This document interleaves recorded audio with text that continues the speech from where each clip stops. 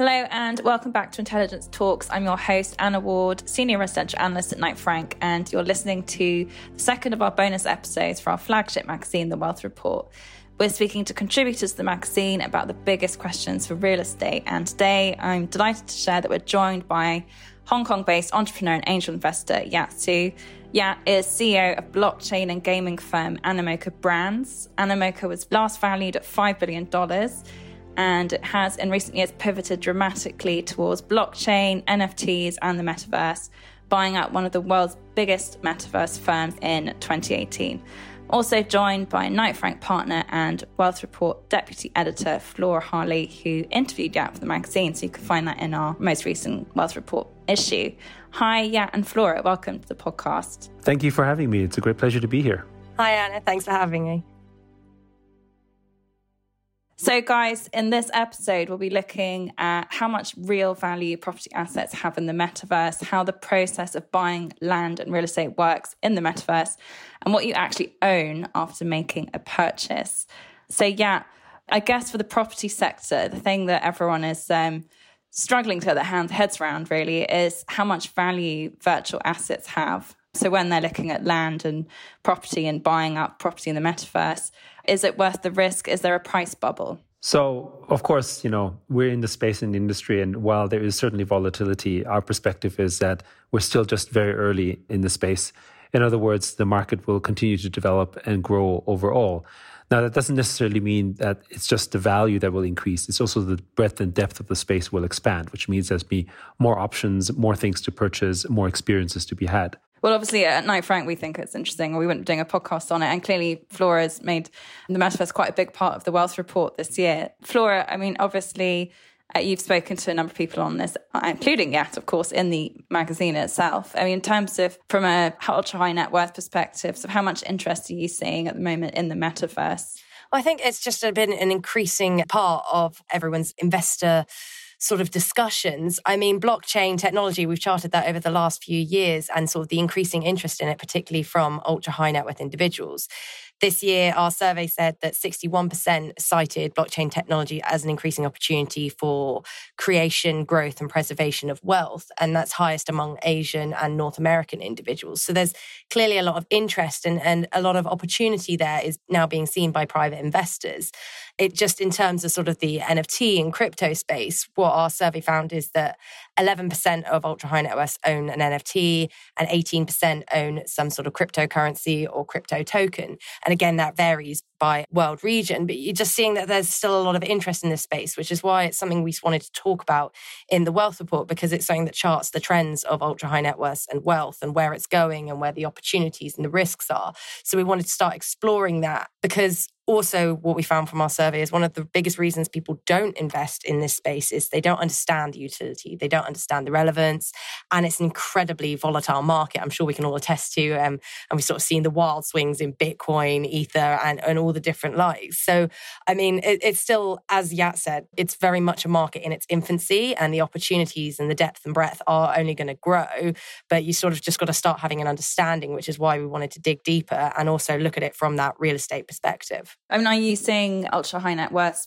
buying some particular assets, or are there trends that you've noticed, Flora, in terms of what they're looking to buy in the metaverse? Well, I think it's still sort of that lack of understanding. So people are dipping their toe in with probably some of the bigger sort of names and also just sort of looking at Bitcoin. But when we wrote about it in December, there was already 8,000 different cryptocurrencies out there. So how do you know which one to invest in? There's so many different opportunities. And it was interesting talking to one of the wealth managers in my Inside Wealth feature. He likened it to sort of the Betamax versus VHS, which one was going to win out. Or you look at sort of the internet in the late 90s, early 2000s, and there were so many different companies, and you had some that really won out, Amazon, your Google, your Facebook, all of these are now sort of tech titans.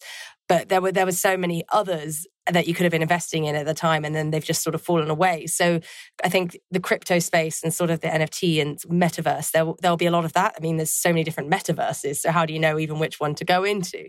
So, it's an incredibly big space. And I think ultra high net worths are particularly wary of the fact that they have this lack of understanding, and it's still very much a new technology and new space. So it's sort of just trying to dig deeper and understand all those nuances and the fundamentals, because like any sort of investment vehicle, you've got to understand the fundamentals as well as the drivers for value. How do you see the dust settling? I have actually read that the Sandbox is poised to become one of the established metaverses out there. But how do you think the landscape will look? I mean, how many metaverses will we end up with over the next few years, do you think? Well, I think from our perspective, we look at the metaverses that are being created, like the Sandbox, as, really almost like the sort of a birth of a new country or city or whatever you want to call it. They are a collection of communities that have formed together through the structure of the sort of decentralized autonomous organization, the DAOs. They ultimately will have governance over that as well. So it is essentially like creating a new society. And in that sense, just like we have in the physical world thousands of cities that are meaningful and important, we believe there will be thousands of metaverses out there. So I think, there's some people who say, there's really only one metaverse. And I guess in the construct, the way we think of that is, well, maybe they talk about it in the context of Web3. But as humans, we don't exist singularly, right? We don't experience just one culture. In fact, we don't want to. We are very diverse. I mean, we see this from, our friends and our families. It doesn't matter that we're from the same gene pool. We are very, very different from each other. We have different likes and we have different desires. And, that has been expressed in the physical world. And in the digital world, it hasn't really been expressed that well. This is why the metaverse is so powerful, because we can now coalesce around the communities that speak to us truly. Can you tell us a bit more about the sort of practicalities of doing deals in the metaverse, and particularly when it comes to buying up property and land? I mean, how does that work in the Sandbox compared to sort of other worlds? I mean, to continue your analogy, obviously, if they're like different countries and so on, presumably there are different ways of going about making these purchases. So how does it work in your world? Well, typically speaking, in the case of Sandbox, you're able to buy virtual real estate either through using the Sand token, which is one of the, essentially the token of the Sandbox. But, other people are selling it in other cryptocurrencies, such as Ethereum, for instance, is a very popular form of exchange as well that people use it. And I guess you can think of it almost like, you can buy real estate in the US with US dollars, but you could probably buy it in British pounds or in the euro as well, right? So there's some conversion differences, but, people, whatever they're willing to sell for, would do that. The difference would be that you need a wallet. And specifically, you need a decentralized wallet. This is where it's maybe a little bit different, where the custody of the sort of funds in the current market means that you have to have it yourself, and then you have to make the transaction, which is done entirely on chain. So the whole process, when you think about buying physical real estate, is, you have to go through a lawyer, maybe you need a notary, maybe you have to go through contract writing and so on. These are multiple steps that, could take weeks to complete.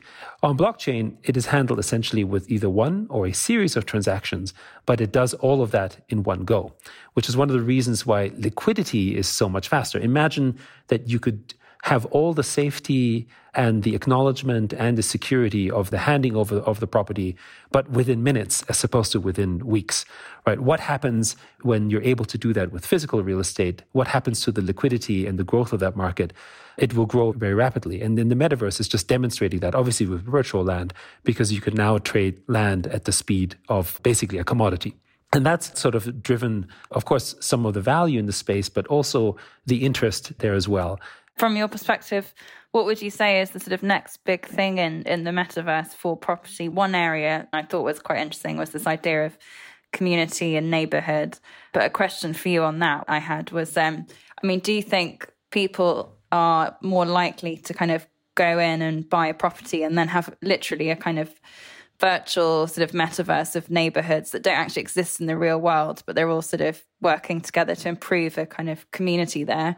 Or do you see a greater use being perhaps the metaverse literally just replicating what we've already got? So effectively your current physical neighborhood could also be accessed in the metaverse, and then you could work on improving it there, and there's more of a link to the real world. I mean, I think you'll see all of what you mentioned. And the reason why is that, again, as people, we're drawn to sort of our experiences that have shaped us in the past, and the way that we want to construct, our future often is a reflection of our experiences in the past. So there's one generation, maybe the older ones, that would want to reconstruct their, physical experiences in the metaverse, maybe because of the fact that they might not have the same mobility, maybe because of the fact that they want to recreate some nostalgia. One of the things that I'm always amazed, I didn't grow up in the US, I grew up in Austria, but obviously Chinese ethnically. And when I went to the US, I first experienced Chinatown. And I was like, wow, this is a throwback. This is not Hong Kong as I know it today. This is Hong Kong of like 30 years ago, right? And why is that? And I think this has a little bit to do with the people who moved there have basically recreated the experience as they see it. So Chinatowns around the world, I suspect London might be similar, actually have a lot more, let's say, cultural heritage sort of protection, if you will, almost, than say Hong Kong, right? Even though Hong Kong is at the heart of it, right? So the metaverse is a construction of that as well. People who have those same kind of experiences are going to be reconstructing the metaverse similarly to how they experience it. But the younger generation is different, right? The younger generation is going to construct the world entirely the way that they wish to see it, because they're not necessarily sort of bounded by a past. It's certainly shaped in a certain way, but it's different, right? So they're bounded and shaped by video game culture, by different kinds of media, which is when you see today, and I see this really culturally as well. If you asked my parents that, Marvel superheroes would be sort of the thing that we would all worship and sort of be drawn to, it would have sounded ridiculous, say 40 or 50 years ago.